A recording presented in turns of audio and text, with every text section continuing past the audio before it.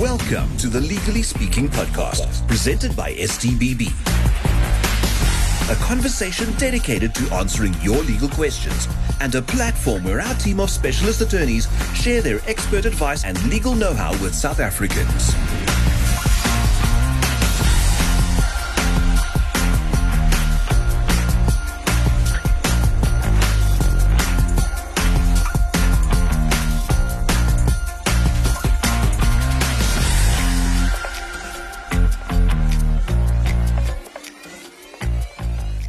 It's time for another in our Legally Speaking series on FMR with Belinda Lewis, Director at STBB, the big small firm.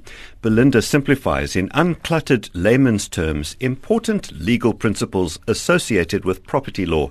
Very good morning and welcome, Belinda. Hello, Mark. Good to be here. Thank you. Today we're talking about servitude. What exactly is a servitude? A servitude, Mark, is a right which is registered over immovable property, and the holder of that right is able to exercise a real right over a property or prohibit that owner from exercising a usual ownership right. There are two types of servitudes that we come across and deal with daily, which are personal and predial servitudes. So I'm unfamiliar with that term. What's the difference between personal and predial servitudes? A personal servitude is registered over the property in favour of a person, as the name suggests. The most common example is a usufruct, which I'm sure will be familiar to many of your listeners out there. A usufruct entitles the holder to live there at the property and enjoy the fruits of the property. So that means any rental income and even crops in the case of agricultural property. It's a far-reaching right and one which holds value, no doubt. They're most often created, Mark, in the last will and testament of a person who may bequeath a property to either their children or to a trust for the benefit of their children as beneficiaries of that trust, with a usufruct to be registered in favour of the surviving spouse for his or her lifetime, or sometimes it may stipulate that in the event of their remarriage, the usufruct would terminate. There's a special formula, Mark, to determine the value of a usufruct, and this amount arrived at is then subtracted from the fair market value of the property, leaving the property owner with the bare dominion value. If the usufruct is granted for the holder's lifetime, then the younger the holder of the usufruct, the longer the life expectancy for them, and so the more valuable the usufruct. And then the predial servitudes then, what are those? They are registered over immovable property in favour of other immovable property rather than being in favour of a particular person. So the servitude right attaches to the property itself and is binding on all future owners until either the right lapses if it was for a specific period of time only, or if cancelled. Can you give us some examples of these predial servitudes? Sure.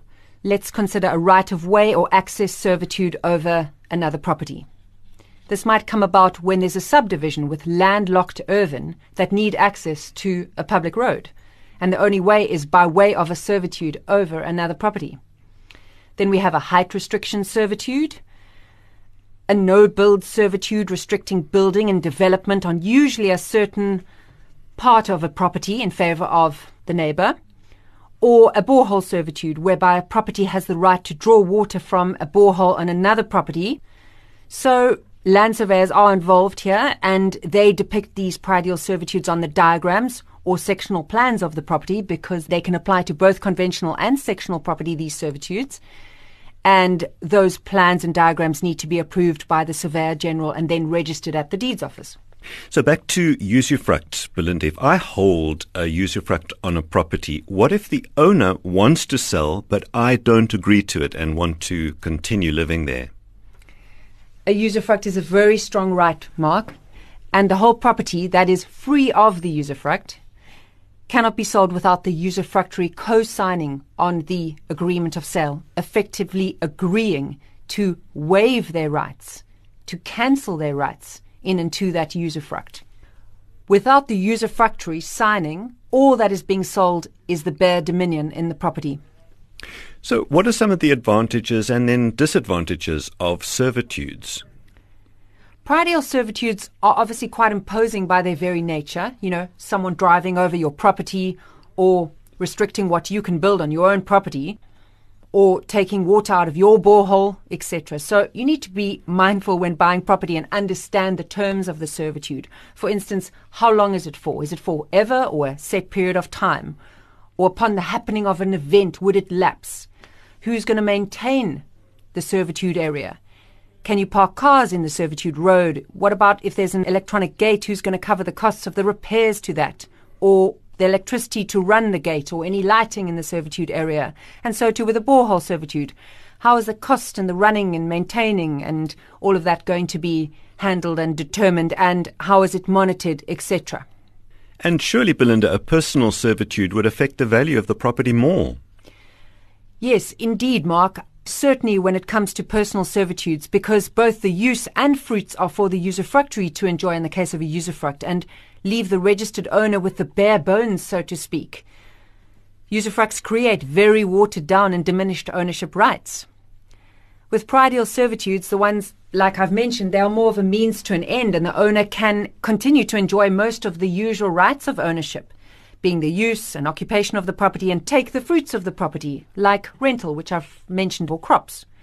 Purchasers out there would not generally look to buy a property subject to a personal servitude for obvious reasons, whereas a priority servitude need not be, and we don't see it as a major deterrent to buyers out there. So can a property which has a usufruct over it be bonded? Good question. If the registered owner wants to register a bond and the holder of the usufruct agrees, the bank granting the bond require the usufruct holder to waive their rights as usufructuary in favour of the bank. So should that bond be defaulted on and the property have to be sold in execution of that debt, Mark, in that case, the usufructuary will lose their rights into that property. They could lose their home. And so they would need to at least know and trust the person registering the bond over the property. That's Legally Speaking on FMR with Belinda Lewis, Director at STBB, the big small firm.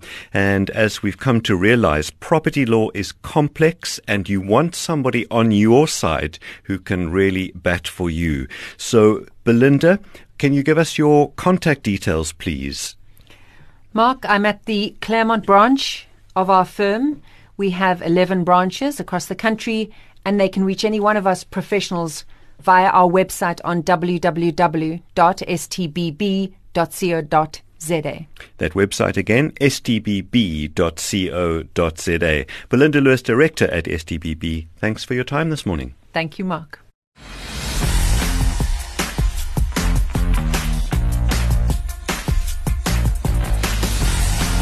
Legally speaking, this podcast has come to an end. Thanks for joining the conversation. And if you like what you're hearing, visit us at stbb.co.za for more info.